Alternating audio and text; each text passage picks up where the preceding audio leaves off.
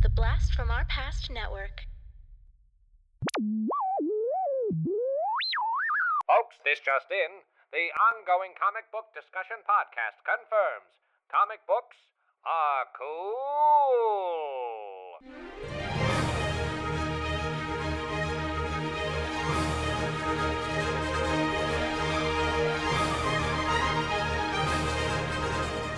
Aliens. Well, Aliens! I did it, Corey. I watched it. I am nearly 30 years old, and I finally watched it. I know. I did it. Well, you watched Alien and Aliens back to back in one day, something that I've never even done before. And then you also read Aliens Defiance, which is, hey guys, welcome to the ongoing comic book discussion podcast. I'm Corey. Yes. I'm Tess. There we go. All right, so yeah, and we're going to be talking about Aliens Defiance, the Dark Horse comic series. But let's, a little backstory. This was your first experience with it, but I imagine you've seen Ripley before, right? Or at least you had an idea who she was, Sigourney Weaver's character. Yeah, I didn't know who she was, to be honest. I just knew that that was Sigourney's character. And like every time I'd bring up like, I kind of want to watch Aliens, people that know me know I don't like gore, and they're like, no, you're going to hate the gore. And I was like, I watched it and I was like, there's not that much gore. That's the only reason why I didn't watch it. Yeah, I mean, Alien is the one that's a bit more gory, but I mean, truthfully, it only has a handful of scenes. Most of the deaths kind of just happen off screen, which is, that's actually personally, when you don't see it, I think makes it scarier. But obviously the chest burster scene in Alien is the big coup de grace, as it were. What did you think about that? Did you see that coming? Did that frighten you? No, the only thing that frightened me was when the guy was on the table and he was like writhing in pain. I'm like, oh wait, I know something comes out of his body. Like I do know that much about Alien. Yeah. That they come out of the body. But like, okay, so it was the Alien was in 1979, I believe. Yeah. And anything around that time, anything with gore, I'm okay with, because it's literally like fire engine red blood. It's not like real blood. And it's funny that you mentioned that, because yes, like 1960s and 70s horror movies, they have a very like unique palette of red to the blood. And I'm with you. It always kind of never quite felt sort of real, which kind of creates a nice little disconnect for you to kind of get into. Yeah, you're like, oh, this is a movie. Like, oh yeah. Right. But you are obsessed with it. Oh yeah, I love Aliens, the second one, a bit more. I personally love Alien. I think Alien's a fantastic movie, but for me, Aliens is my favorite film. And now that you've seen it, just know that your buddy Corey saw that with his dad in the theater at 8 years old. Oh my gosh, that was probably terrifying. Like the face hugger, you were probably like, no. Yes, it was extremely terrifying, but created pretty much a lifelong love for that film, so that's a plus.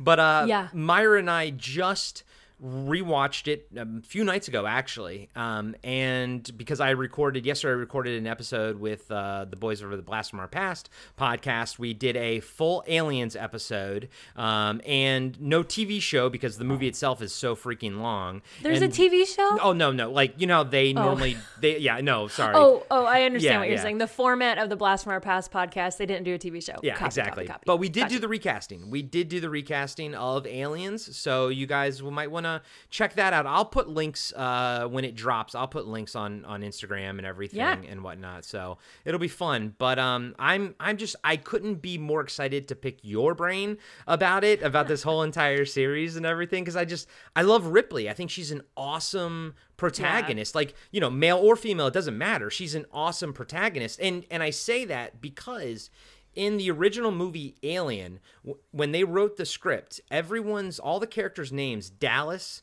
Ripley, Kane, the screenwriter, who was Dan O'Bannon, who actually also directed Return of the Living Dead. Oh. Yeah, right? I know. See that. That's okay. weird. so he only wrote their last names, meaning like, so the characters could be, anyone could play them. So Ripley could have just, or Sigourney Weaver could have just as ended up playing Dallas or somebody else, you know, but they basically, you know, they cast them without gender in mind, which is really cool. That's why it's such a great movie. Mm-hmm. Yep. Because it's already written like everybody's oh my God, that makes me love it even more. Yeah. That's how movies should be written, dude. Yeah, you know, I agree. And then, you know, and then we go from, so in Alien, you see, you know, I mean, and by the way, I mean, you picked up on it, I'm sure. They're just like truckers. They're just like space truckers. They're not like Marines in the first movie. They're just normal blue collar workers is all they are. Mm-hmm. Even the guy was like, are we getting paid? Are we getting paid? Are we getting paid? And I was like, this guy's going to die first. I hate him. Shut up. The guy with the hat? The guy with the hat? Yeah. Yeah, the guy that kept going, right. Yeah. Right. Yeah. That one. I guess that was the guy with the hat, right? Yeah, the guy with the hat. That's the one. His death is kind of the most fun because he gets the mouth thing in his head or whatever. Yeah. The alien's mouth tongue. But and then in Aliens, so in between Alien and Aliens, there's about a 57-year difference. That's how long she's been going through sleeping in hypersleep. Mm-hmm. What you didn't get to see.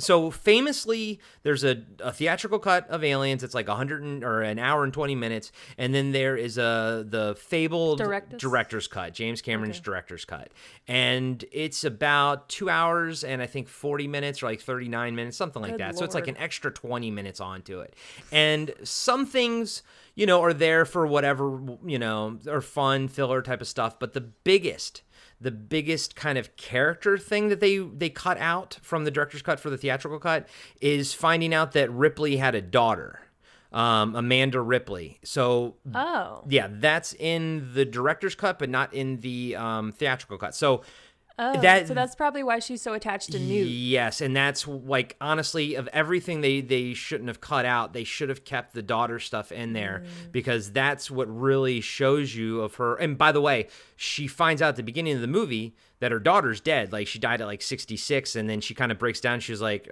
she has a line where she's like, I promised I would be home for her birthday, ... her 11th birthday. Oh. So she basically, in Alien, Amanda, her daughter, was about 10 or 11. And so now through Aliens, she sleeps, and then now her daughter's, she never got a chance to say goodbye. You know, like her daughter's gone now because she slept for 57 years. So that's really the biggest thing that you're missing when you don't watch the director's cut. But everything else is so it's all there. Everything else is worth, like, character-wise is pretty much there. You get to see, you know, her connect with Newt. You get to see her relationship with Hicks and all this kind of stuff and whatnot. And then, of course, the awesome showdown at the end of her versus the Queen. Yes. Oh, my gosh. That was awesome. I wish I could insert that line here, but there's a little curse word in there. But I love that line. I think out loud I was like, yes, get her. So what did you think of, like, just overall Alien versus Aliens? You know, one's a horror movie, I say, and one's like an action movie. So they're even different genres. But did you have a preference of one over the other? I definitely liked Aliens. And okay, so all right. Okay. Just give me everything. I want everything. I'm trying. I know. Brain dump. I know. You know what's so funny is that, like, okay, so this morning I usually read the comic book the day that we read, especially if it's only like 6 issues, because I really like it to be fresh in my brain. I'm with you 100% on that. Yeah, and I can down that in like 2 hours, no problem. So, or less, whatever. You're getting faster. So anyway, I know, I'm getting faster. So yeah, then I was like, okay, and I looked at John Babe and I was like, I'm gonna go watch Alien. He's like, are you sure? And I was like, yeah. Like he was just protecting me because he knows I don't like gore. And afterwards, I'm like hitting him. I'm like, it's not that bad. Why would you tell me not to see it? But he was just protecting me. He's a sweetie. But anyway, as a long answer to your question. But so I watched Alien, and when it was done, I was like, I love that. I love that movie. Like, how come I have never seen that before? It was not like gory or anything. Like, that was great. Like, you know what though? It wasn't even John Babe that kept me from it. There's a lot of people in my life who kept me from seeing that movie because they were trying to protect me because I really don't like gore. So, okay. So I had all that with me. But anyway, so I watched it and I was like, oh my gosh, Ridley's amazing. And she saved the cat. You know, I'm all about animals. Jonesy. Jonesy. And I was like, man, I got to tell Corey, if he ever has a cat, he has to name it Jonesy. Like, you have no other option. You have to name it Jonesy. But no, I freaking loved it. And I text you, I was giving you like a play-by-play. I was like, every time I'd see something, I'd be like, Corey, da-da-da. I think one point I was like, what are they talking about all this gore for? And you're like, wait for it. And I think like 20 minutes later, and I was like, oh, there it is. Yeah. Like, yep. I was like, yep, let the games begin. But it's funny because like, I mean, I don't know if it's funny, but it's okay. Let me gather my thoughts. Okay, so Ridley, she has this role where she is the woman of the ship. I mean, there is other women on the ship, but she's definitely one of the leader of the group. Let's say that in Alien, right? The first one in Alien, yeah. Yes, okay. In Alien, and she's very sure with her calculations and like. Literally, if they had just listened to her and not brought the dang guy back on the ship when he had a face cut hugger on his face, they would have been like, and they all lived happily ever after. The end. Exactly. Right? Hello. Would have been fine. It would have been fine. It wouldn't have made Alien, but hey, they would have been fine.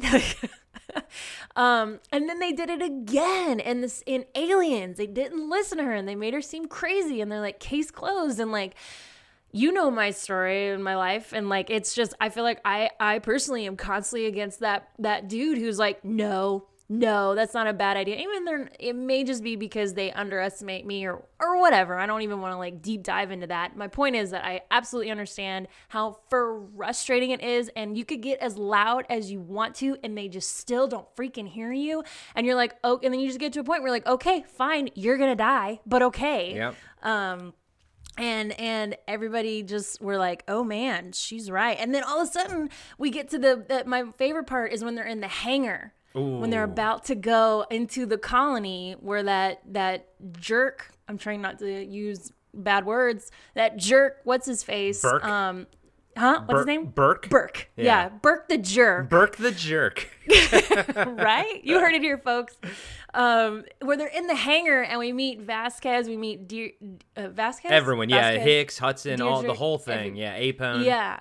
And it was like you said, like it totally makes sense now where they wrote it without casting it first as like a male or a female, and they just wrote it and everybody like that was only for Alien. I don't know. Okay. I don't think necessarily that was the case for Aliens. That was a very unique thing that Alien did, and I don't think a lot of movies do that. Well, it certainly set the precedent for Aliens. Yeah, definitely. You know what I mean? Yeah. Like it was like, oh, okay, we have to bring that in this one, or else it's not going to be Aliens, whatever. So when I saw that, I just looked at John Babe, and I was like, that's when I went, I love this movie. Like Vasquez with the big guns and like the big guns not just on her arm, but the gigantic heavy as lead gun she has to carry, and it's like a flamethrower, and it was just like, I mean, we'll deep dive more into it with more details, but like, oh my God, it was so good. I have to go get a Ripley Funko now because I have to remember she is my spirit animal. And yeah, I mean, and then like, you know, they all get wasted and everything, but like, so they're all ineffectual, and then, you know, or ineffective. Sorry, ineffectual means they're not effectual. But they're ineffective essentially against these creatures, space cockroaches, as some people refer to them as. But then, you know, she basically straps on both guns, or like a machine gun and a flamethrower, and then just takes it right to the queen. Just takes it right to her, which is so freaking amazing. And, you know, I mean, there's no ifs, ands, or buts. There would be no Furiosa. There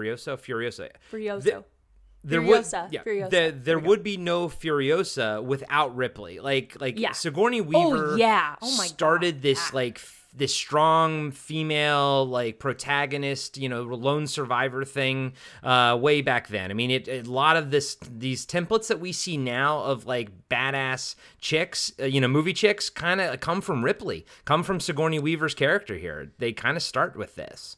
I love that. And it's a ripple effect, man. It is, and it's really, really cool. I mean, you got to think about it. Like, Sigourney Weaver does Alien, then she does, I believe, Ghostbusters. I mean, there's other stuff in between, but like big stuff She does Alien, Ghostbusters, then Aliens, and then Ghostbusters 2. So she's just like bopping back and forth between playing a tough chick and then sort of like someone that needs to be saved, but always believable, you know what I mean? And she never seemed not tough in Ghostbusters. She just got bamboozled by a ghost, you know what I mean? Like it happens. no one, that wasn't her fault, you know what I mean? Like the ghost got her. So it's but she was I never got the sense even in Ghostbusters that she was like weak by any means whatsoever, you know? Yeah. And even the guys in the movie showed her respect, like eventually. Some didn't and some did, but like the guys in her group showed her respect. The ones that were survived, awesome. The ones that lasted. Right, exactly. Exactly. Oh man, and so, you know, as a kid growing up, I've seen Aliens the most of like probably any movie ever, probably even more so than Star Wars. Because wait a minute, hold the phone. Well, think about it. I gotta spread my viewing. Growing up, I had to spread my viewing of Star Wars over 3 movies, whereas Aliens, you just sort of have one movie. And of course, like I knew Alien, I liked Alien, but what I loved about Aliens, I love the drop ship that they go down in on. I have a toy over here in the living room of it. I love the little APC tank thing, the carrier. But more than anything, I loved the Colonial Marine armor. I loved how they looked, how it was like, it's sort of futuristic-y armor, but at the same time still looks plausible. Looks like it's, you know, could really actually function. I liked how all their armor was sort of unique, and that was something that the actors did. James Cameron made all the actors decorate their armor how they think their character would have it. It was a way for the actors to connect with their character. So they decorated their armor and they decorated their individual lockers. And so, side note, I'm going to plug something real quick. Zach and I on Podcast After Dark interviewed Jeanette Goldstein, who plays Vasquez. I mean, that was a dream come true for me. So she plays Vasquez in the movie. She was also in Terminator 2. She was also in Near Dark. She was also in Titanic. But one of the things that she talks about is how she got cast as Vasquez, what that process was, and also a few things about her character that I never even knew. And I'll just tell you one. She has a female's name on her arm, and people like kind of assume that maybe it was her girlfriend or something, but it's actually her daughter's name. Her being Vasquez's daughter, not Jeanette Goldstein. It was something that she gave her as a backstory, was to have a daughter. Another little backstory is that, and this will be the last one I kind of spoil. Please, no, Corey. This is OCD's Alien episode. I know, but I want people to go listen to that interview. But okay, I understand. Yeah, okay. but the other backstory is her and the other heavy machine gunner, Drake. They kind of went to juvie together, and that's why they were so so close. But the cool thing is, in real life, Jeanette Goldstein, that is her best friend in real life, the guy who played Drake, and they met like on the set of that movie, and they became best friends. So in real life, Vasquez and Drake are best friends, and I'm like, that's the two fantastic. that died together, right? No, Drake died. Gorman was the one that blew up with Vasquez. Her friend Drake was got melted in the big battle. She shot the alien, and it kind of sprayed acid on him, and he screamed, and then his flamethrower and everything. But anyways, that was a long side tangent. But if you guys get a chance, that interview is going to be, it's on the free feeds, so it's out there on Apple Podcasts and Spotify and everything like that until the end of the month. So and then it goes back to Patreon. So you guys can go listen to that interview with Jeanette Goldstein on Podcasting After Dark. And Podcast After Dark is usually we cuss on that show, but there's no. I think it's pretty much not safe for. I think it's pretty much, that episode's pretty much safe for work. We don't cuss when we're talking to Jeanette Goldstein. Yeah, respect, queen. Yeah, hello. Yeah. So anyways, spinning back to everything. Yeah. And I'm reading the comic this morning, and I'm like, and I know you're watching Alien, and I was like, man, I wish you would watch Aliens, because every comic that Dark Horse puts out after the movies, it's all post Aliens, you know, and they're all called Aliens. Like, no, you know, it's just like, it's such a sequel. And and so I was like, man, there's a lot of things like the corporation, the Weyland-Yutani Corporation. And that's such a huge theme in both movies, that the corporation is not looking out for the best interest of the people, but they're trying to get their hands on like a bioweapons division. Yeah. Yep. And I'm like, growing up with that stuff in the 80s, like how corporations started taking over in these sci-fi movies, it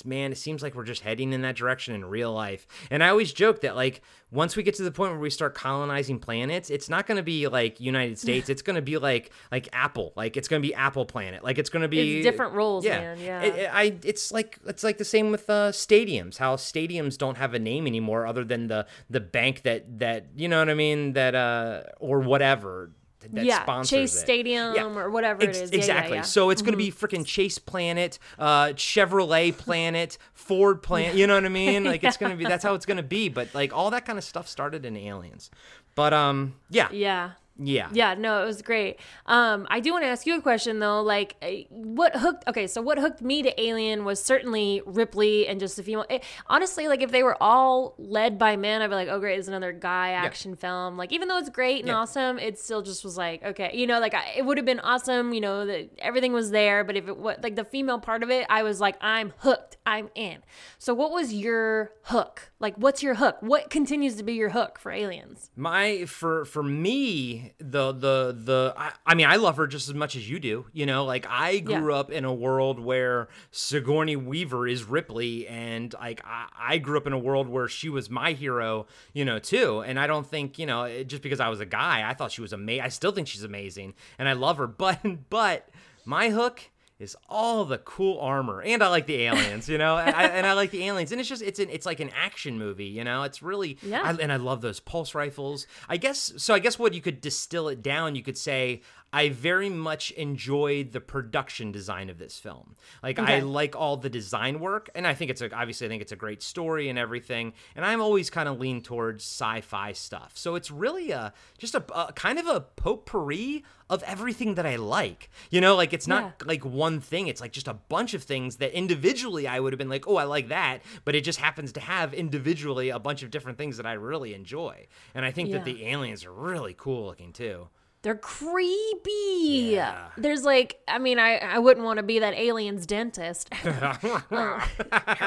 Charge them double. You're a xenomorph double.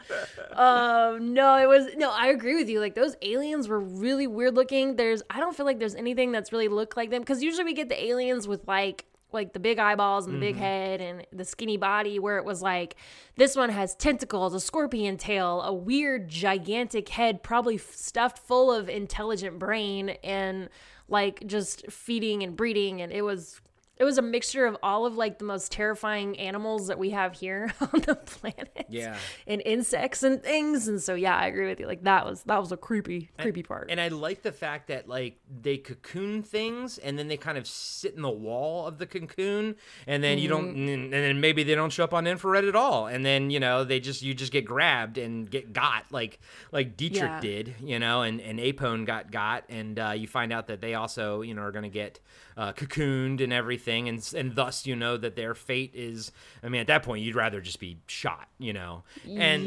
so now, and the funny thing is, I know that you read Aliens Defiance first, you know, the comic that we're actually here to talk about. Oh, yes, right, yeah. But I imagine looking back, it kind of, things make a little bit more sense now, right? Like the fear of the face huggers and stuff, and the acid for blood for the aliens is a big sort of thing in these movies.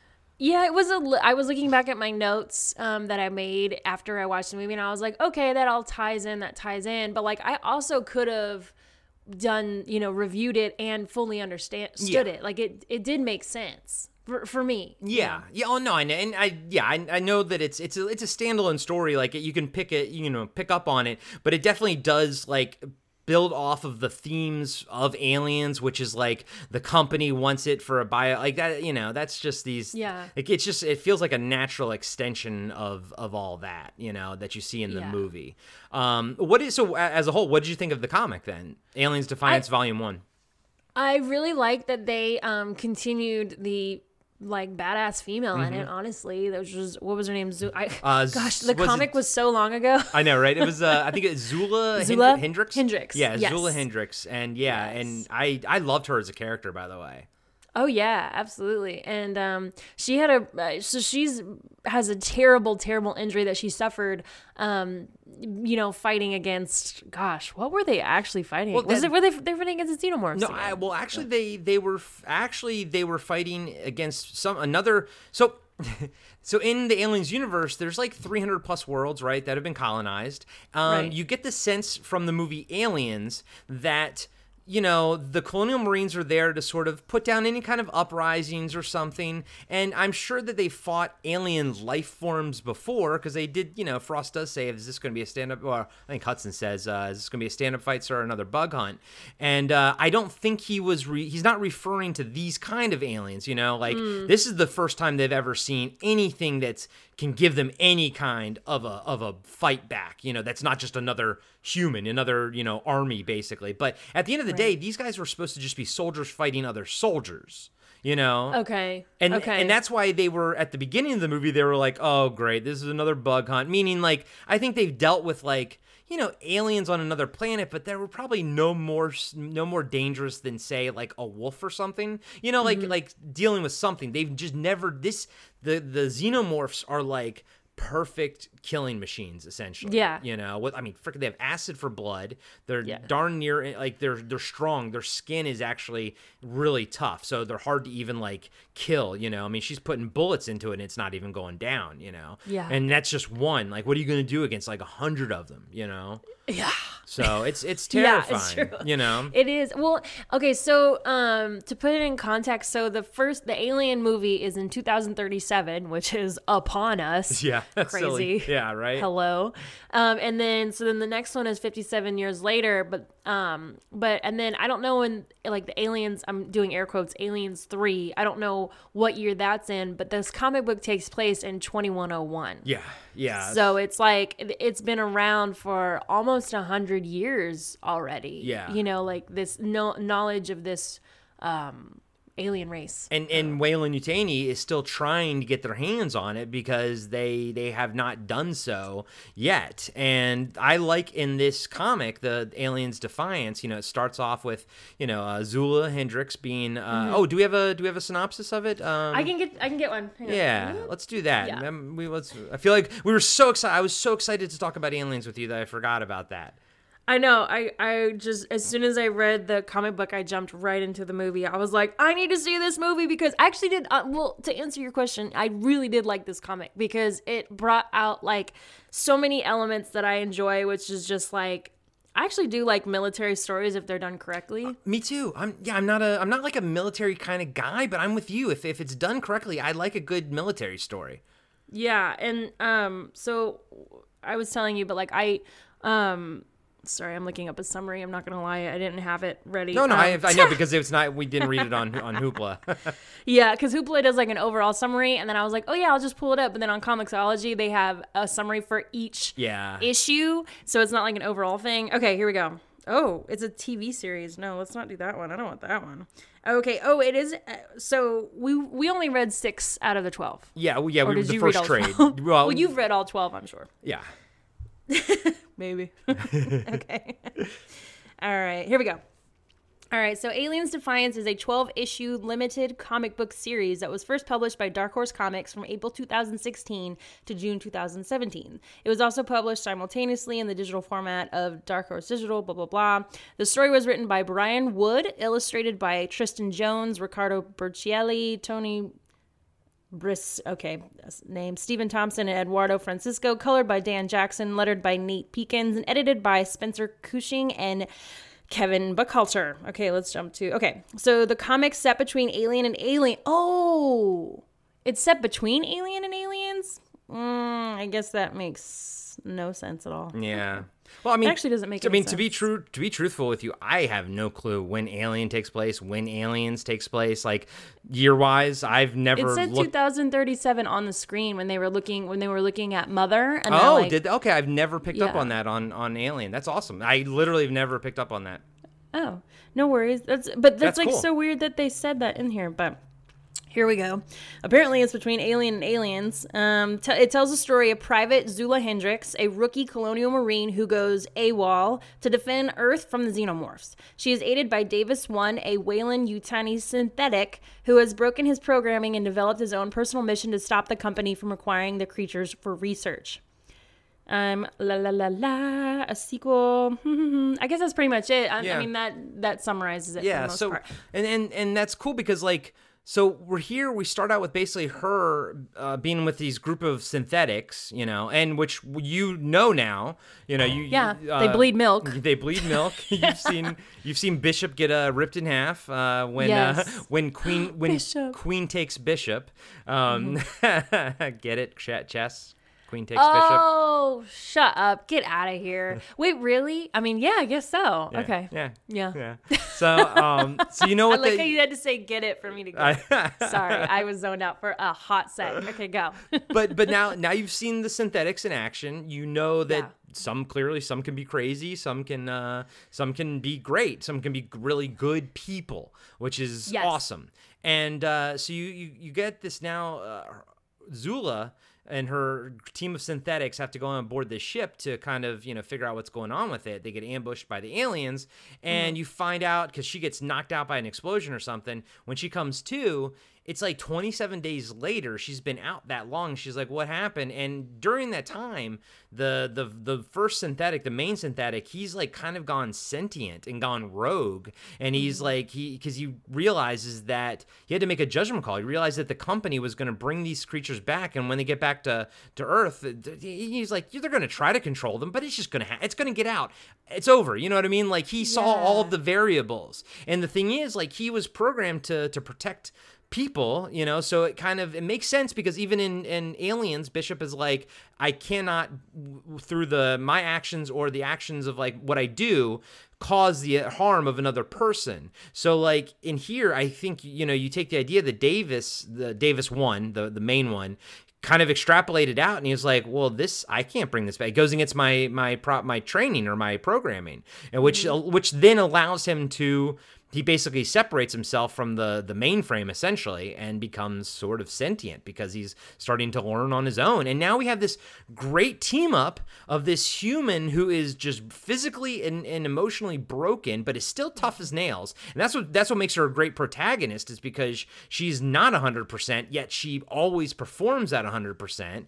And then you have this AI life form that's kind of becoming sentient essentially, and it makes just for a great team up. And then you get into some really gray areas where, she's still a Marine and she has to like blow up a dropship of Marines because they are escaping with a carcass of an alien to bring it back to Weyland-Yutani to, grow a new one or whatever. And she's like, I like how she's like, I feel like a part of my soul is dying right now, because she knows once she does this action, she's never going to be able to kind of go back ever again. But it is the thing that she has to do to save humanity from itself, essentially. Yeah, and I actually want to ask you about this because it kept being a reoccurring topic in the movies and then in this one too, where humans just feel the need that they have to bring back these organisms to Earth to figure out. It's like, if you were a Marine captain or however you say that, like, I don't know if it was my call, it's like, hey, save everyone or possibly save everyone and also bring back this organism for us to study and get to know. But it's not just like it's a slug on planet Pluto. It's a freaking killing machine, and its only goals in life is to reproduce and kill and use other organisms, which just happens to be humans, as a breeding ground. Like, they use them, what do they call it? What did they say? They use them as a host. That's the word, the host. Yeah. So it's like, with all that in mind, Why would you ever want to bring one of these back ever? Exactly. Yeah. Like what is your thought on that? It's like, what would you do? You know? You don't bring it back. I mean, but no. And that's like the 80s. That was a big thing in the 80s. In the 80s, the biggest bad guy was the Wall Street, guy in a suit. Like back in the 80s, it was all these corporation things. And so, that was such a thing that they tapped into on here. And that is a theme moving forward from day one. All the comics, all the movies, the video games, they all revolve around Weyland-Yutani or some other corporation wanting to get their hands on these perfect killing machines and turn them into, biological weapons, essentially. And and in the comics, so when I was younger, the main comics that I kind of read all the time were the Aliens ones by Dark Horse, back in the 90s. I didn't read like a lot of X-Men and stuff like that or Spider-Man. I read Aliens. And so this was before Alien 3 even came out. So for me, the movie timeline and everything, it goes Aliens, and then all the comics. And because there's a branching off of timeline, things happen to Ripley in the movies that they can't reconcile in the comics because, so I've been reading Aliens comics on and off pretty much my entire life.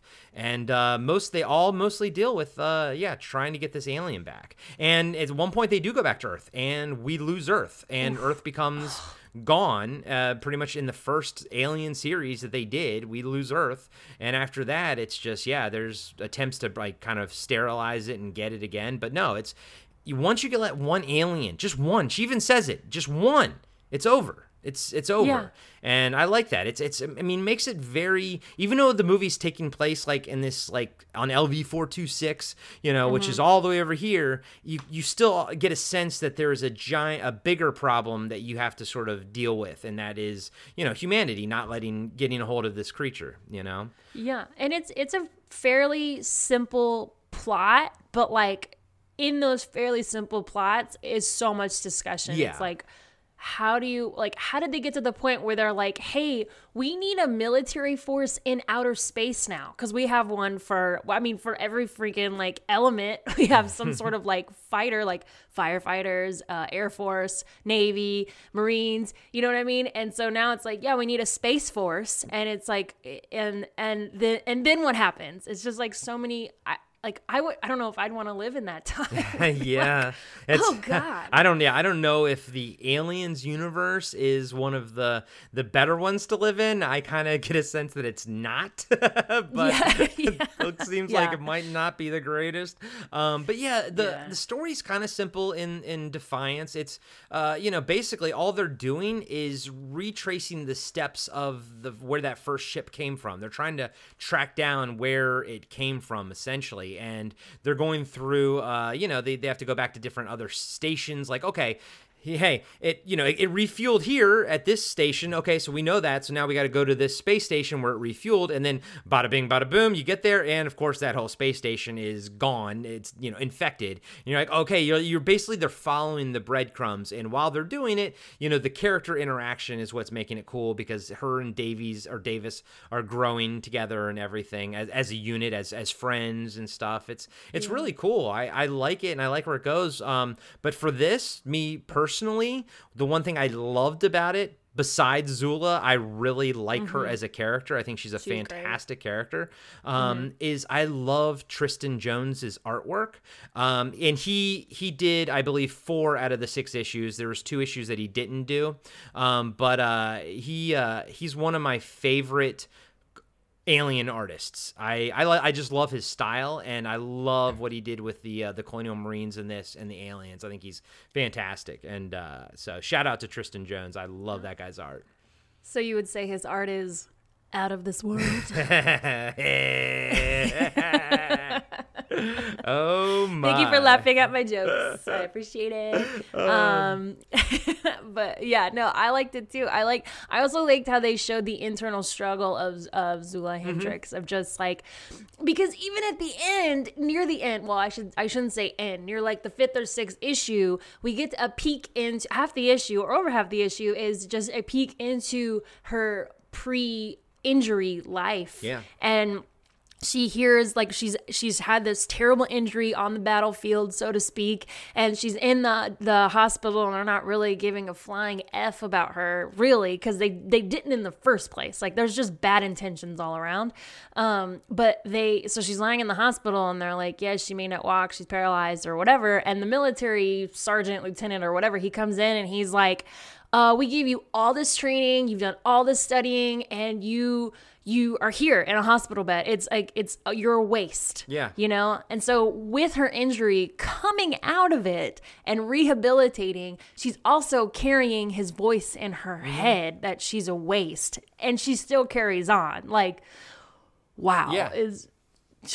That's what makes her cool. And she even mentions, like, even before she got injured, and she gets injured like in her first battle. So he that general guy or whatever he is, I'm with you, I don't know ranks really in the military. He's like, you know, he even says like, we didn't even get one full battle out of you, which is essentially that's all you are. You've been trained, you know, we want to get as much out of you as possible, you know, and that is usually why you're in the military longer. They don't really put you on the front line because now they truly have invested so much into you. They don't want you getting, you know, killed. That's grunt work right there. But yeah, so she talks about already going into it. She's like a 5-foot African-American female. She's like, I already had, you know, a hard time in basic training by everybody, but she was like, talks about how she gave like 120% or whatever, you know, she gave more than she could possibly do. And she stood out, was outstanding. But yeah, she just got a bad first battle. And I guess she's like, but that's the thing. It's like they're not even happy that she's alive. They're just like they're happy. They're on. It's not that they're happy that she's alive. They're upset that she didn't survive a battle. Like, we put this much into you and we got nothing in return, essentially. So I'm like, wow. Now we have to put money into your recovery, and that's just more money wasted. It's such insult to injury. And so, and so she wears like a back brace and everything, but she kicks butt, and that's what makes her a really freaking cool character. And it's because she's, what makes her a good character is not because she kicks butt, because of the injury, you know, with the injuries. It's the fact that she's aware of the injuries. She's aware of how painful they are. She doesn't have like some superpower where like, oh, her nerves are cut off so she can't feel the pain. No, what makes her a great hero is that she feels every bit of the pain that she is constantly 100% in. And yet she still fights through it, you know. Now, granted, we see her make a stupid mistake in trusting her doctor, you know, and communicating back to her doctor, and thus revealing where, you know, basically where they are. But other than that, I don't feel like she made any mistakes due to her damaged, you know, back or whatever. Yeah, and all these soldiers that I've met so far, and anything I've watched or read of Aliens, is that they go in with full heart, like really good intention. Like this is their life. Like they want to defend and they want to save and they want justice, and, you know, and so she is no exception to this. It's like I felt like I could feel, like, every time she would walk and she would describe how it felt, because this one actually had the internal dialogue that you and I like, which was cool. It's like she would say one thing in her head, like, oh my gosh, it hurts so bad, let's say, and then on the outside she'd be like, no, I'm fine, let's keep going. And like, that's what makes comic books better than movies sometimes, as far as like storytelling goes, because you can actually get into the head of the people. And because in movies, anytime they try to do voiceover, you know, like trying to make it sound like it's in the person's head, it always just never works. And it just kind of cheesy. It's always cheesy. Right? Yeah, it's always cheesy. But in comic books and books, you know, you can do that, and it's great. And that's what makes books and comic books different than movies, and sometimes better, because you can really just get into the heads of them. And they also do a good job of allowing the reader to also understand the android, where he's coming from. And, you know, it's not just like some fluke thing. I mean, you see the logic that he reaches for and goes to, you know, and it's like, okay, that makes sense. And then the fact that he cut himself off from basically the system updates, like, cause he's like, look, if I go back into the network, they're going to take me over and they're going to erase the program. So now he's cut off, and he's essentially learning, cause she was like, where did you learn acupuncture? Or was that a part of your program? And he's like, no, I had to learn acupuncture because he didn't have that. And that, you know what I mean? And I was like, oh, that's cool. So he's actually learning at this point. So yeah, and this is I mean, what comes to mind first is Star Wars, but like a relationship between a droid or an android, whatever the difference is, and a human, and like even as an audience member, you become very attached to them, like Bishop in Aliens. I was like, no. Right? You know, this was just so interesting how this world really dives into that concept, and how you can have, and then it's like, okay, so we talked about the politics earlier about like, okay, what do you do? Would we actually bring the organisms back to work? The answer is no, or not work, but go back to Earth. But now it's like, okay, how do you, and I'll ask you this, like, what do you think about, and it's just such a huge concept, maybe too big for our brains now, but maybe the people in the future would be like, oh yeah, it's no big deal. But it's like the relationship between that you could have with an android. Yeah. Like, it's not a real human. Like, but it's getting there. But it's becoming human. That's the interesting thing. And that right there is like is a you know, a different story unto itself. Like that's a Blade Runner story, but it works in Aliens. Like it works here too, you know, it works here just fine. And I like it. I like getting to know Davis and Davis 01, you know, if you want to be, you know, professional about Davis it. Yeah. But I like it. And it even ends, you know, that scene where she's explaining to him something about, I think his pain receptors are on or something. And he was like, I can turn them off. And she's like, no, turn them back on. Like this is about a part of being human is dealing with pain, and she's like, it's a big part of being human, so you need to basically leave your pain, you know, android pain receptors on, and that will make you more human. And there you can tell they're getting closer, and it's interesting. It's very, very interesting. What do you think? Like how can you, like, where can they take this? Like what does this bring up any moral questions? Like are androids alive? Like the fact that if they do have the capacity to grow, then should they be used as fodder like they're being used here? You know, like what's the ethics of that? See, like that is like, it's like, that is such a big concept. It's such a big concept. It's like, I don't know, until one day maybe I may have an android BFF. I don't know. And what if I do? And then do we celebrate their birthday? Are they technically, like, you know, it's like, the fact that a robot can have a heart, is that real? Is that like, is it a programming? It's a connection. Yeah, as a program, like, exactly. It's like, that's such a big, but you become attached to it. So yeah, of course they would mean something to you. I don't know, man. That's hard. That's a whole nother episode. Like, yeah, no, it's cool. I mean, and you know, that's another trope that the Aliens stuff does. Not always, but you know, there's always androids in the Aliens comics, for better or worse. And you know, sometimes they go crazy, sometimes they do good. You know, this is one of my more favorite ways that they've sort of portrayed the androids in the Aliens universe.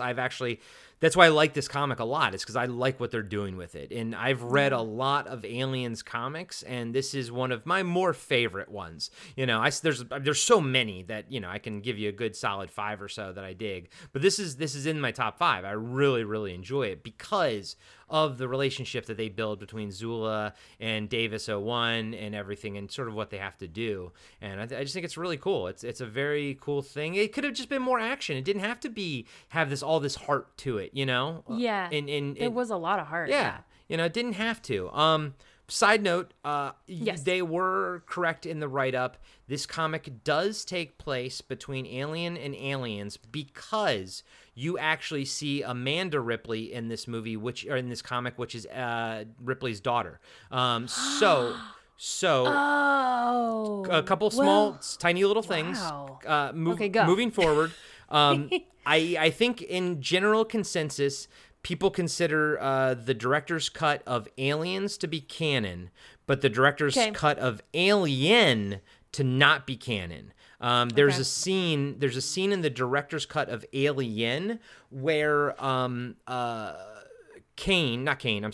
Dallas, who was played by Tom Skerritt. There's a scene that was cut from Alien where Ripley finds Tom Skerritt being cocooned in the ship in the very first movie. He's the captain. Tom Skerritt was the captain, Dallas. And he is basically melting and morphing into one of those eggs. And this was made, obviously, 5 or 6 years before Aliens, so they had no queen idea then. The queen was added for Aliens. That was a new thing that they brought to the table that James Cameron brought. And so on the director's cut of Alien, you can see that scene, but that's not canon. That's not how the biology of the aliens work. They don't melt you and turn you into an egg, essentially. But the director's cut of Aliens is kind of considered canon because it has all the Amanda Ripley stuff, her daughter, discussions of her daughter. And in that movie, they mention that she passed away kind of natural causes at 66 years old or something in the director's cut scenes that you didn't get a chance to see. But then a couple years ago, they actually made a video game featuring Amanda Ripley fighting an alien because she went out sort of into space to kind of find her mom, find out what happened to her mom. So she kind of starts working for the same company to sort of figure out where her mom went because she got all this red tape. Like, where's my mom? We don't know. What happened to the ship? We can't tell you. Like, it's all this red tape. And so she was like, so basically her story is she just basically worked her way up as like mechanic. She works, and then she's trying to figure out where her mom is. In the comic here, because they wanted to sort of tie it into the video game as well, make it a big MCU sort of universe, like interconnected. Right. You actually get to see Amanda Ripley, and she's friends with Zula on the moon. At the beginning of the comic, the first issue, when Zula is like doing her rehab on the moon, Amanda Ripley is there, and she mentions going off into space to kind of look for her mom. And I was like, okay, cool. So that is why it does take place between Alien and Aliens. See, I didn't catch that. I mean, I wrote down Amanda Ripley, but I didn't remember that. Now that makes sense. Yeah. Okay. The Ripley is the same, but Sigourney Weaver's character is Ellen Ripley, and then her daughter, and that's what I'm saying. Like, when you watch the theatrical cut, there's no mention of the daughter whatsoever. Like, they cut out like every piece of it essentially. So you wouldn't know that. But it's it's just because that's the way the cut is. But yeah, so that's it. These are all just like little tiny little things that if you enjoy, if you get into, that's great. But if not, it doesn't take away from anything. You know what I mean? Nothing gets taken away from it. Although I will say in Aliens, it would have been nice to know that Ripley had a daughter, because I think it would have made the whole her and Newt situation more, understandable. You're I get it now. Yeah, and that was very very sweet connection that they had anyway. When she went back for her, I was like, get her, go get her. But yeah, if they had the daughter thing, it was like, no, this is redemption. Like, she wants the daughter still. She's fighting for that. And now you know why, because she lost her daughter. Yeah, see, now that, I agree. That should have been added in there for sure. Yeah. I think so. And really, of all the things that they cut, some of the stuff didn't really matter. And yeah, I can totally be okay with it being cut. But like, that was literally like a 2-minute scene, a 3-minute scene, maybe max. And I'm like, why didn't you keep that? Just 3 minutes, that's it. Yeah. So I don't know. Come on, Dave. What's his name? Dave Cameron? Wait. James Cameron? James Cameron. Why did I think his name was Dave for a second? Dave Cameron. Oh man. But yeah, it's so, I mean, I don't know. There's so much information in my head about this universe. Yeah. And it's funny because we haven't really had a chance to talk about it so much, but I almost kind of know as much about the Aliens universe as I do Star Wars. Wow. And that's a lot. But you like Aliens more. Well, no. I like Aliens as a singular movie more. You know what I mean? Like, okay, I think it's like a better movie than, say, any one Star Wars film. I think like Aliens is like probably like a better story, a better like movie. Then maybe that's sacrilege to some people, but hey, I mean, this is coming from someone who Star Wars is life, so you know what I mean. And I'll still say Aliens is like a better movie. It's a good movie by itself, and like the difference between Aliens and Star Wars, if we're gonna go there, is that Star Wars has this giant continuing story and these different kind of elements, whereas this Aliens universe is very much the same elements, and I can only assume that Aliens 3 is very similar to Alien and Aliens. Sorry for all the noise outside. I mean, right by a super busy road. I mean, you're not wrong, because it's so singularly tied into like Ripley, like her character. Yeah. Alien 3, I mean, if you ever see it, it's not the worst movie ever. It was directed by David Fincher, who did, Seven and everything. So it's like, I mean, it's beautifully made. It's a well-crafted film. I just don't love it, and it kind of... You didn't need it. Right? I didn't need it. You're right, 100%, because it also does some things that actually negate this movie. Can I tell you? Do you care? Yeah, sure. I'm probably not going to. Yeah, I wouldn't recommend. I would honestly say, Tess, watch the director's cut of Aliens before watching that. But so the movie basically starts with her, Hicks, and Newt on the ship, and everything, and basically a facehugger's on there, and a fire happens, and they all four get ejected out of the ship, land on a prison planet, but their escape pod crash lands, and Newt and Hicks both die, and so it's only Ripley. No. It's only Ripley in Alien 3. Nix and Newt die, and at least they died asleep in cryo sleep, but it completely negates the emotional journey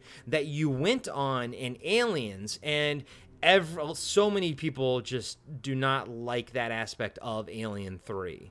Oh man, but no, thank you. I will say Alien 3 does introduce an actual fun concept, which is when the aliens, the host, they actually take on the attributes of the host. So in Alien 3, it's a dog that gets that there's only one alien in Alien 3. They kind of wanted to bring it back to like its roots sort of thing and make it just a one alien versus a bunch of people who have no weapons. So like it's, it's kind of picking them off, but it's kind of looks more doggish than humanoid.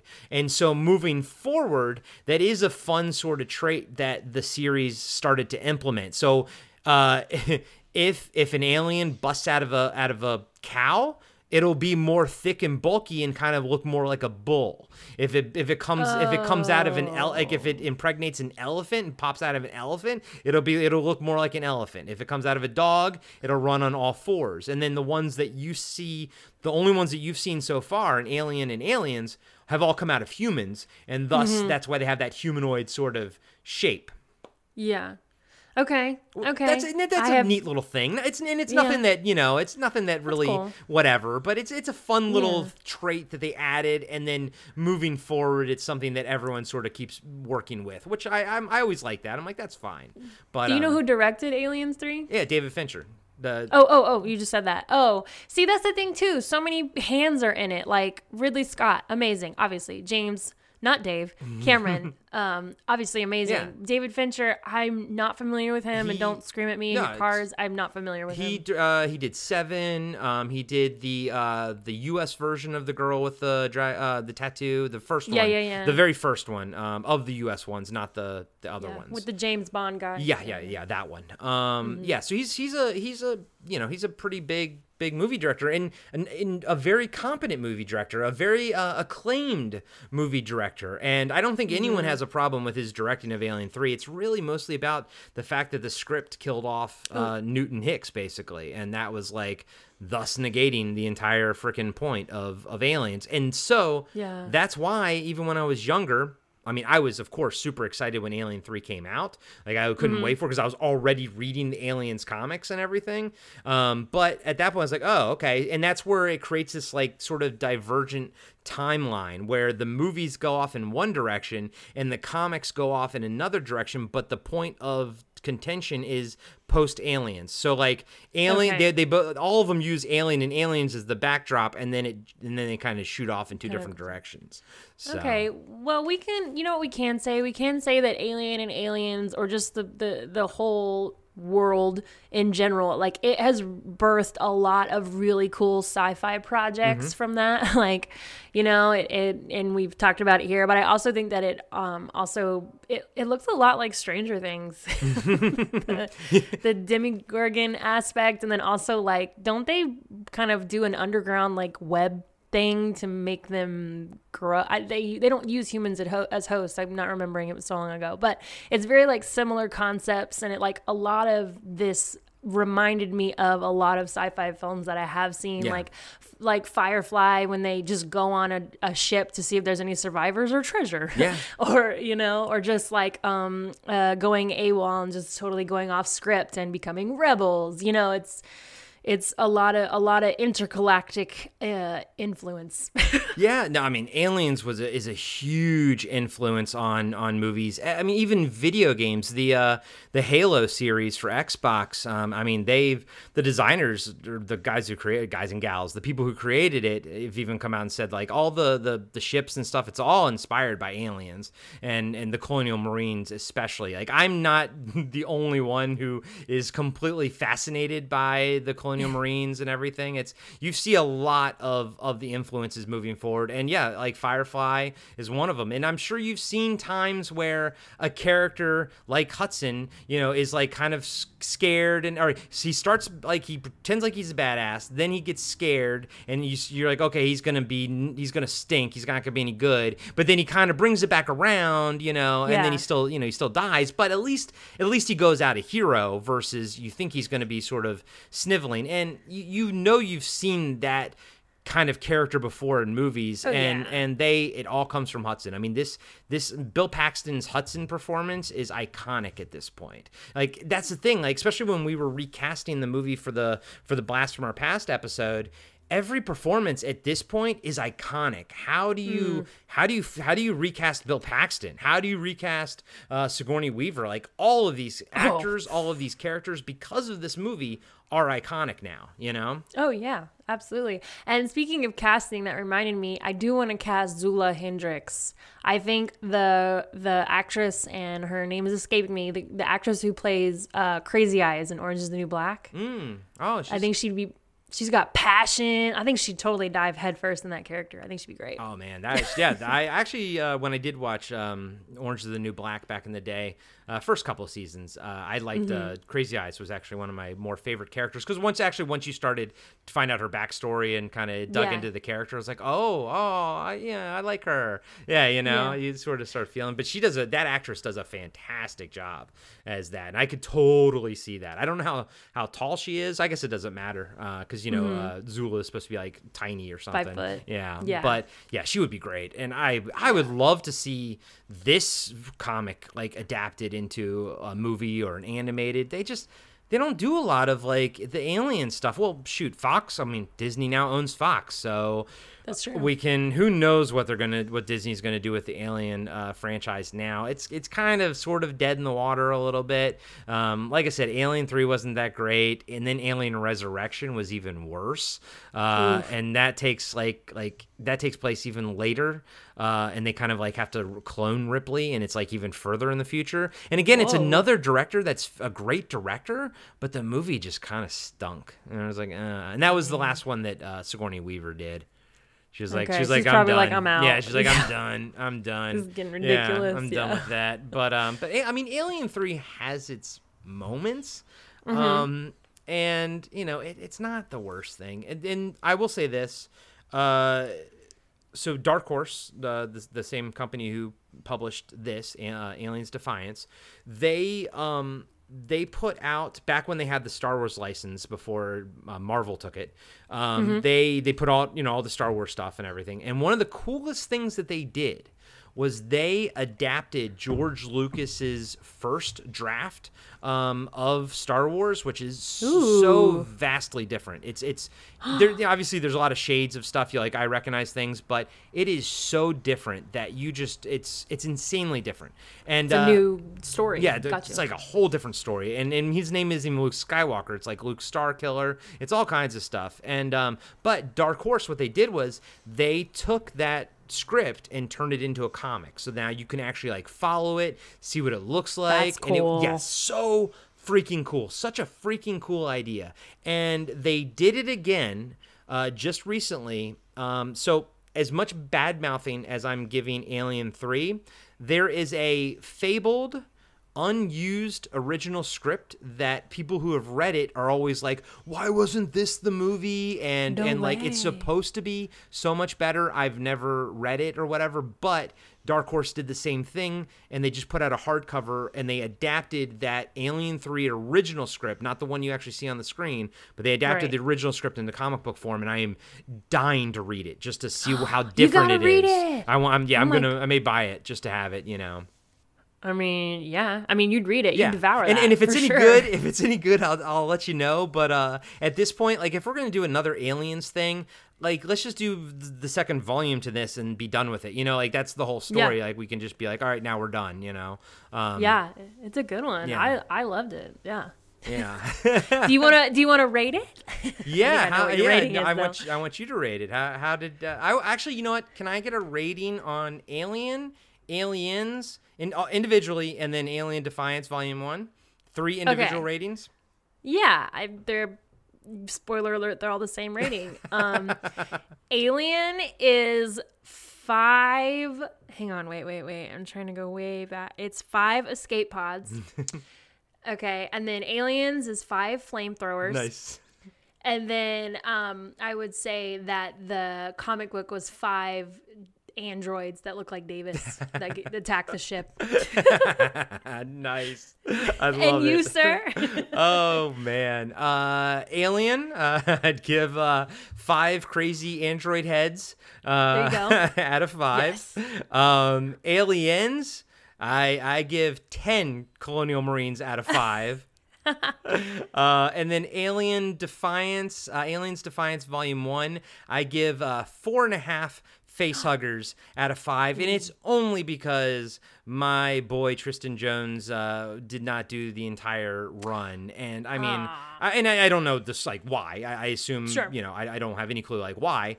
I just love his artwork so much, and I don't dislike the artist that, you know, came in and did the issues that he didn't do. I didn't dislike them by any means, but when you have literally your favorite artist doing it, you don't want to see anyone else.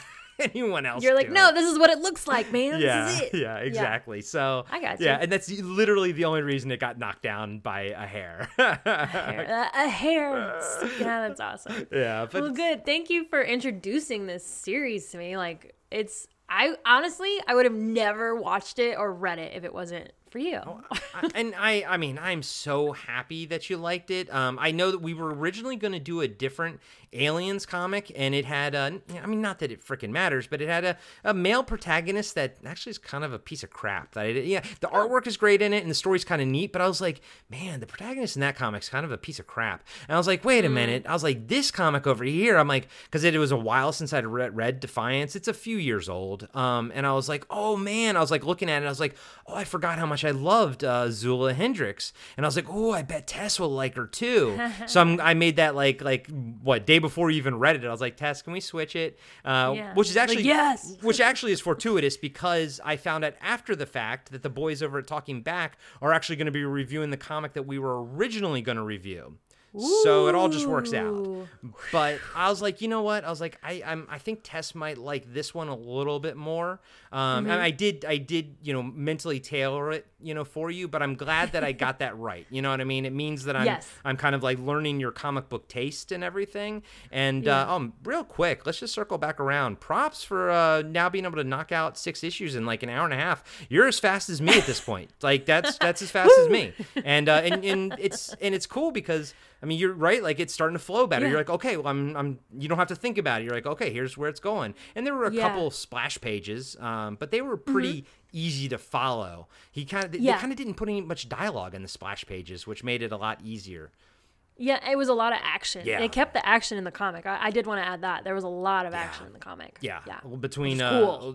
Tons of, and Tristan Jones does such a good job with like atmosphere and stuff. Like when they were investigating one of the ships, you know, she's kind of trying to look through a door, and all of a sudden the alien hand reaches out, you know, and he just does a good job with like lighting and shadows and pacing and like camera angles and stuff. It's just, but his artwork is so detailed that I can only imagine that he's not the fastest, is probably why there had to be, you know, a couple artists called in. I don't know. Again, I don't know. I'm just assuming that maybe his because his level of detail in every single panel. He's another one of those artists where there's no like panels where it's just black background or something. Like every single frame is detailed. He's like Frank Quietly when we read We Three. Like every single panel, no matter how small it is, he will draw what is ever in the background. Like he'll draw everything.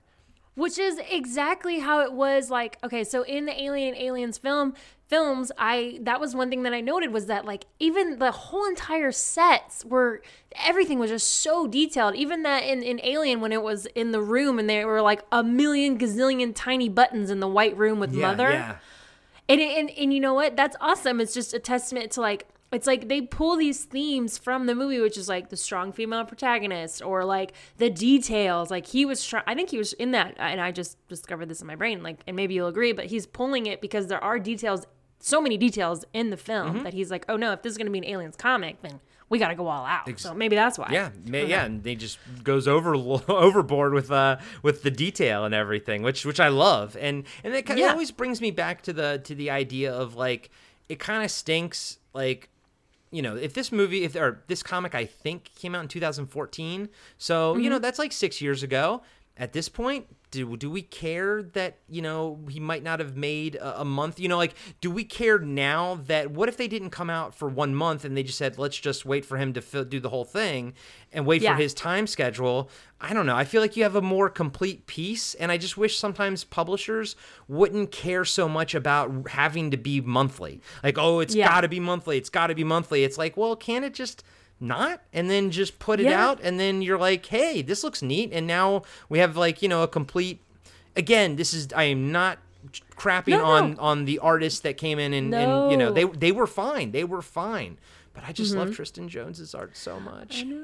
Well, I mean, to your point, it's like cut to the last seasons of Game of Thrones where they didn't use George R.R. Martin. Hey, you know what? Look, you're going to get gripes no matter what, okay? So would you want to get gripes that it wasn't out on time, or would you rather get gripes that, hey, the story freaking sucked, dude? Yeah. Like, yeah, and now, you know? and now we live in a world where, let's all admit it, the zeitgeist is Game of Thrones ended crappily, and even, you know, we even talked about at the time, we didn't hate the last season, but come on, it didn't end as strong as the show started, you know, and now that's kind of all people remember about the show. We don't remember like how awesome it was, how we were watching it. We just kind of remember the ending kind of stunk, and you know what? They basically pulled a Lost, and you know, the ending for Lost stunk, and now it's like, who the heck wants to go back and rewatch Lost? Because you know the ending's gonna stink. So now, like, you know, I had like a bunch of Game of Thrones seasons. I'm like, I'm never gonna watch these again because the freaking I know that there's a bunch of people that believe that the journey is what matters. I think that the destination very much matters. Like the ending of your movie or your series or whatever, come on, it has to be good. Like otherwise you're just stuck with it's what you remember. It's the last thing you saw, you know? Like that's all we're stuck with. Now we all have this bad taste in our mouth from the last season. Yeah, and the journey may be important for life, but maybe not for a story. Right. Guys. A story's supposed to be like imparting something on us, you know? Like it's supposed to be like telling a story, you know, a beginning, middle, and end. You know, so, and I don't know. So yeah, I subscribe to, I guess the older I get, the more I look at you know, content, I look at it as more of an evergreen, with an evergreen eye, and that's how I want to produce content that is evergreen. That's why we don't, you know, talk too much about current events. We just, you know, at the beginning we have fun with it, but we try to keep the podcast evergreen because it's just like, you know, the coronavirus will be done one day, but this episode will be up forever, you know? That's true. One more point. So I would just also like to thank you for introducing me to Mad Max Fury Road, but something that I saw from this one and the other one is that there were a lot of things that they didn't tell us, but it was like they didn't need to tell us kind of things. Like what? Like the military stuff and how on earth they decided that they needed to go out and colonize. We didn't have to know all that whole story. We could find it later on, which I kind of subscribe to. Like I like those kind of stories where it's like, we don't need all the BS, man. Like, let's just get to the meat of the story. And this certainly did it in all, like from top to bottom, and anything in the comic and in the movie. Like it did that here as well, which it also wasn't Mad Max, Yep. which was cool. Which is So. good world building essentially. You know, that's good world building. And you're right, like even in Alien, there's no like opening crawl like Star Wars telling you what's going on in this universe. You just know that it's in the future, and you know, you had better eyes than I do. You saw the year that it takes place. And you just know that it's in the future, and these guys are just truckers. You don't know what like Earth looks like. You don't know, you know, but they're wearing baseball caps, so you can. Yeah. It's very relatable. You know, it's a very relatable thing. But you're right. Like they didn't talk down to the audience by saying, "Hey, we colonized space in the year 2011." You know what I mean? Like how a lot of sci-fi movies have to start out by telling you what the setup is. Whereas this is just and you know and you don't know the backstory on the Marines and aliens, but but because the actors do, you don't need to. But it adds a layer to it, you know? Yeah, and it's just like don't baby us. Like just give us the details as we go. Yeah. It's fine. We're here for it. Exactly. You know? But I'm so happy that you liked it. I figured you would like Ripley, you know. I figured you would like Sigourney Weaver's character. Wasn't sure about the gore and stuff. I mean, even when you told me you were going to watch Alien, I was like, oh, okay. All right. I'm happy. Now I don't believe anybody when they say maybe you shouldn't watch it because of the gore. I'm so weird. Like, I can't do torture gore. Okay. You know what I mean? Yeah. Like, I can't watch somebody get tortured, but if it's done, or if it's done quickly, or if it's done off screen, or if it's done with fire engine red blood, it's not that bad for me. I mean, I'm with you. I grew up watching horror movies. I don't like Hostel and Saw and all that kind of stuff. Yeah. I am not a fan of the torture stuff, so I will never watch that kind of stuff. I always liked the slashers, the Jasons and the Freddys and stuff. That's the kind of stuff I liked and as a kid. And dead, you know, dead. yeah. And I was like, that's fun. But yeah, I'm with you. I'm not a big fan of like the torture horror stuff. I hate that stuff. Yeah. I don't like that stuff at all. It's like you can feel it. Yeah. You're like, yeah, no. And yes, I also agree with you. Special effects have dramatically improved since back in the day. But totally. And did you like the design of the aliens, by the way, and everything, like with H.R. Geiger? Yeah. Oh yeah, absolutely. They were just creepy as you know what. Yeah. They were awesome, man. I really did. I can't think of a more terrifying alien. Well, other than like the Mars Attacks alien, but not physically terrifying, just murderous terrifying. because they were basically murderous children. That's why they're terrifying. That's scary. Have you seen Chucky? I mean, I know. By the way, I love Mars Attacks. I love that movie. Me too. Is there movie. a comic book? Because I will just. Oh yeah, there's a bunch of them. I want to do that. Really? Well, Mars Attacks started as trading cards back in like the 50s. They were trading cards of picture like literally the card you would get is like this 1950s looking guy in a suit, like, you know, with his hat and his briefcase, trying to run away from one of the Mars aliens, getting shot, and like half of his body is turning into a skeleton. Like all that stuff that you saw in the movie comes from the trading cards. And then I think the trading cards were put out by Topps, who also put out like, you know, it was them branching out into a market that wasn't football, baseball, and basketball. Like how else can we make trading cards to appeal to people other than sports? So they did Mars Attacks. And then Topps created a comic imprint in the 90s and brought the Mars Attacks comics out. I've never read them. I really don't know if they're that good. Like, I truly don't. I think they're kind of they're just there for the gore. That's really what it's there for the extreme gore, you know? Yeah. And the thing about the movie is that, like, it was directed by Tim Burton, right? Yeah. Like, it was that's what made it, honestly. Like, yeah, exactly. Like, I think I've looked through a couple issues of Mars Attacks, but like, you know, the art's never that great, and I'm just always like, nah, I'll just go watch the movie. Yeah, aliens attack humans. Awesome. Yeah, like we get it. Yeah, but if you're ever open to reading any more aliens comics, I'm always down. But I wouldn't mind maybe sometime this year circling back around and finishing up the trade or the second trade. You know, as its entirety. Whenever you want to. We don't need to like make it a high priority, but we can do it at some point. Yeah, for sure.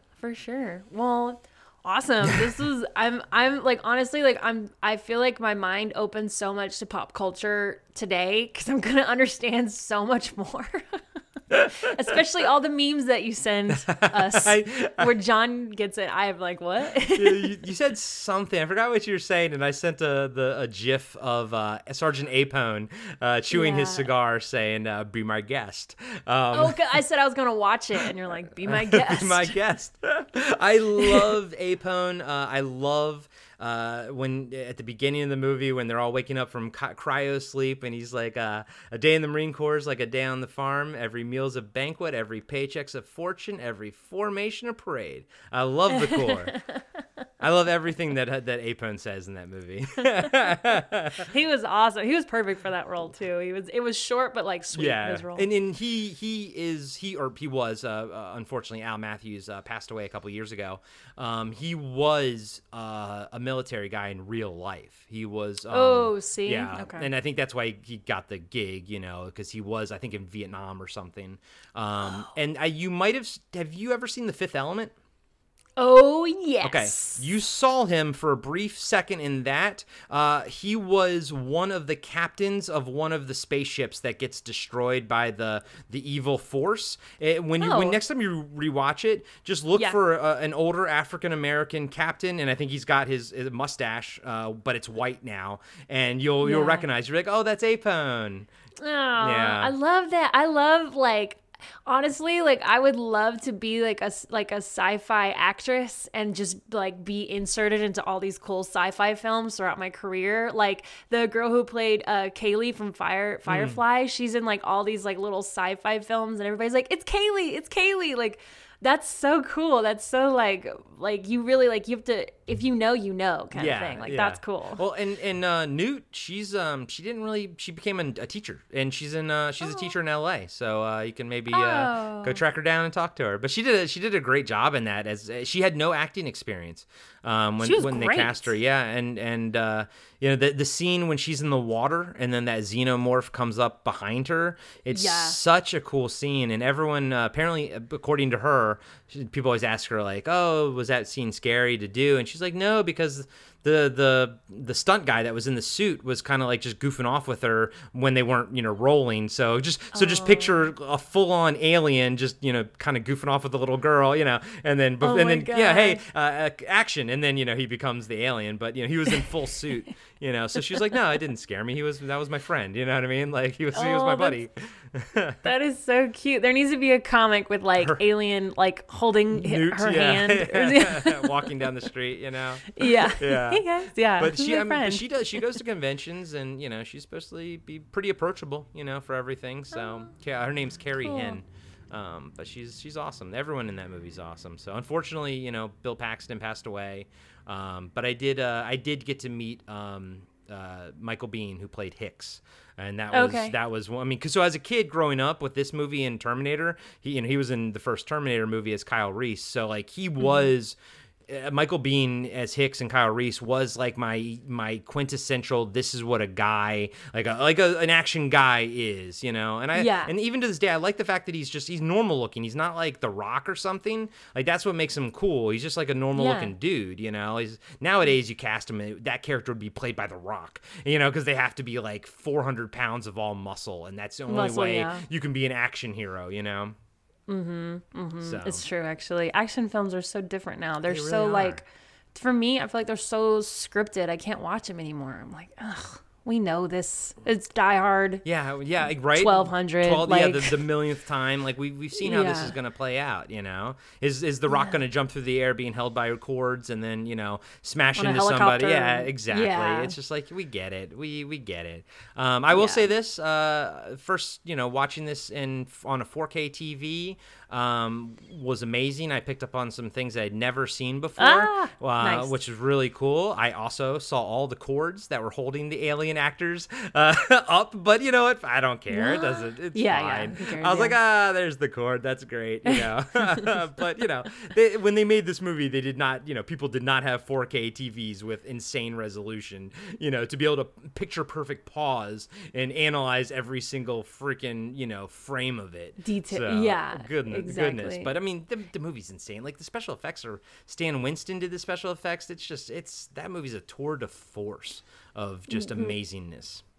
Oh yeah, and I love that the alien was actually in a costume and not CGI. Right? That's cool. Right. Really cool. I know. Nowadays it's all CGI. Oh, boo. Look, that could be a whole conversation. Like, CGI is cool. I work in animation. Like, I get it. Like, you need it for certain things, but like you don't. Like, the whole part of the craft is getting better at that craft. And I feel like sometimes when you do that, you give up on that. Mm-hmm. Like, it's like a cheap ticket. I don't always like it. It like cut to Star Wars 1, 2, and 3. Yeah, where all the backgrounds are like CGI and everything. Yeah, I was watching the fourth Star Wars. Forgive me, I don't remember the name of that one. What's the fourth Star Wars called? Episode 4. Episode 4. Yeah, New Hope. Yeah. That's the one that came out in '77.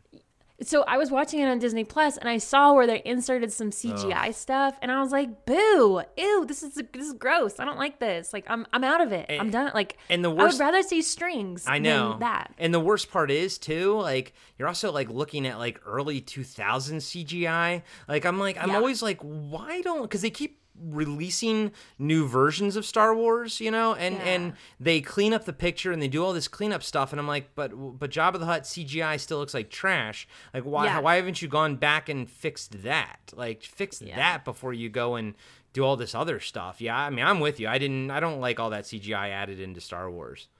Yeah. Well, yeah, and you're saying that it's like, yeah. Anyway, that's just a whole thing. I know we need CGI. I know we do. I get it. But like, not for everything, dudes. Like, just get creative, Or use it to like hide things, like hide the wires, use the CGI, take out the wires, or just, you have the person in the suit or whatever, and it's like 80% practical, and then you just do like 20% CGI on top of it. Just add a little stuff to it, take things out, take out zippers out of the monster's costume or something, and then add maybe some drool with CGI, but don't make it all CGI, like make it real and practical, Yeah, because then we're going to buy into it more. Yeah, and makes it more real. Yeah, exactly. It's what makes film making a craft. Yeah. In my humble opinion. Yeah. You know what I mean? That's just for me. Some people are like, no, I'd rather have CGI. I don't know. And the good thing is, honestly, if you do ever watch Alien 3, there's no CGI, or very little CGI in that one. It's mostly, either if the creature is a guy in a suit, or they'll do actually stop motion or stuff like that. And then in Alien Resurrection, I think they actually started doing some CGI scenes with the aliens, but for the most part, they still used people in suits, So, yeah. And cool. Moving forward, I'm sure it'll all be CGI at some point, sadly. Yeah. But well, I've officially seen your top 3 favorite worlds. Yeah, and I need to reciprocate. We need to start you need to start opening my eyes to and I mean I know I've seen I know you love Elvira, Mistress of the Dark and stuff, but I haven't seen that in forever, so I would like to revisit that with you one of these days. Okay. Okay. I know, right? You're like, you don't need to twist my arm for that one. But yeah, I want to dive into your worlds too. I enjoy when we do like Harley Quinn and stuff. I like getting into your head as well, Yeah, I mean, I'm trying to think what my worlds are, like Firefly, Harry Potter. Honestly, I didn't grow up around dudes and nerds, and this world is so interesting to me. That's why I'm like all about it. So I'm just trying to think, like, what were my worlds? Sweet Home Alabama? Like, you want to watch some romantic comedies? I'd have to really think about it, honestly. Well, I'm open for anything because you've been nothing but patient with absorbing all of my things. You know what I mean? Well, it's fun. Like, they're good. Like Mad Max, Furiosa, and freaking Ripley here, like they're now like in my top 10. Like I'm like, yes, I love those girls. Heck yeah. And so I mean, so do thank I. you. No, hey, I didn't make them. I mean, I love them too. I think it's great. I've always wanted to see strong females doing stuff like this. Like, because I mean, like I said, I grew up with this movie. I grew up with Ripley. Like, so honestly, she was more of an action hero to me earlier than, you know, Die Hard or whatever. It's like, you know, so I'm like, I've always been chomping at the bit to see strong females just kicking butt and everything. That's why I love Gina Carano. You know, I love any female character that just kicks butt, like Cara Dune. Oh man, she was so awesome. And it's cool. I love it. I think it's great. Ruby Rose, you know, anytime she's doing stuff, she's awesome. Mm-hmm. Oh yeah, I'm there. Yeah, there's a lot of really cool action chicks who. Well, I'm trying to think of some right now that aren't like in the nerd world. I'm sure that Tomb Raider, obviously, like Angelina Jolie, I loved her and that, you know, stuff like that. So yeah, there's a bunch. Now I got to think about it, and I'm gonna try not to zone out trying to think of what we could do. Hermione Granger's pretty awesome. Oh yeah, no, she's totally cool too. I got no beef with Harry Potter. I mean, I ain't gonna read the books, but I've seen every movie. You know, I've seen all of them. I enjoyed them, and I enjoyed every movie that I watched of Harry Potter. I've only ever seen them all once, but I enjoyed every single one of them. Okay, yeah, I'll take that. You're like, I'll take it. Yeah. Well, this was a long episode, but I think I could keep picking your brain about it. And you know, if we rewinded time, and I think we would have maybe done an individual one for each movie, but we didn't know you were gonna freaking marathon like 5 hours of Alien today. I'm jealous. I'm like, man, I wish I could have been there with you guys watching freaking Alien and Aliens back to back. It sounds like a great day to me. And they're talking about it on the podcast. It's like, that sounds like heaven to me. Yeah, this oh man, if I didn't use a joke before, I could say this day has been out of this world, but I used that joke before. All right. I still mean it. It's there, and Corey's still laughing, so that's fine. Okay. I enjoy it. Good. Well, awesome. Well, thanks. Yeah, there we go. That's I'm sure we'll be talking more about Aliens later, and at some point we'll do volume 2 at some point. I think you and I have them, by the way, on my Comixology, so it won't be a problem. Perfect. We'll just figure out where to, you know, maybe it'll be at a time where something falls through and we're like, oh no, we got to scramble for something, and we'll just knock this out again, because it'll always be there. For sure. And now I know the whole story to it. So yeah, that's cool. Very cool. Well, Mr. Corey, where can we find you in cyberspace? Yeah, just go make sure you go listen to that interview with Jeanette Goldstein. It's the podcast is called Podcasting After Dark, and that episode, you'll see it. It'll say Jeanette Goldstein in the title, and like I said, it'll be up for a couple more weeks, but not after the month, and then it'll go back to Patreon. So I just want everyone to go check it out for free now while you can. Obviously, if you want to join the Patreon, I'm not going to stop you, but I'm trying to get you to to hear it for free. And I think if you're listening to this episode and you've listened for an hour and a half so far, then you're definitely going to want to listen to what Jeanette Goldstein has to say. But yeah, other than that, go and check out BFOPnetwork.com, and you can see every single podcast that's out there, and I'm on a handful of them. Tess, where can we find you out there in cyberspace? Well, you can obviously find me at OCD Podcast on Instagram. We are there, but my personal Instagram is at Tessianos, TESSLLANOS. All right. Well, thank you guys so much for tuning in to another episode of Ongoing Comic Book Discussion Podcast. I'm Tess. And I'm Corey. And we'll see you guys next time. Can I do the boop, boop? The sound of the motion tracker. By the way, how terrifying is that when you hear those blink beeps coming? Oh, and that, dude, you know, pain is coming. Yeah. Yeah, and they're like, it's coming, and I'm like, look up, it's dummies. In the room. He's like, I'm reading it right. He's like, well, you're not reading it right. You just, I was like, guys, come on. There are grates or something above and below you. Come on. And that shot when Hicks actually like looks and he's like panning over with his flashlight and then he just sees them like crawling there and he just like falls back like firing. Like, I love that. Oh my God, that movie's so cool. There's like 20 of them. I was like, no. Yeah. All right. Your look was the exact same as his on your face. Like, no. All right. Bye, guys. This has been another episode of Ongoing Comic Book Discussion with Tess and Corey. Follow us at OCD Podcast on Instagram and Ongoing Comic Book Discussion Podcast on Facebook. You can also review us on iTunes, follow us on Spotify, and support us on Patreon. Tune in next week for another episode of Ongoing Comic Book Discussion with Tess and Corey.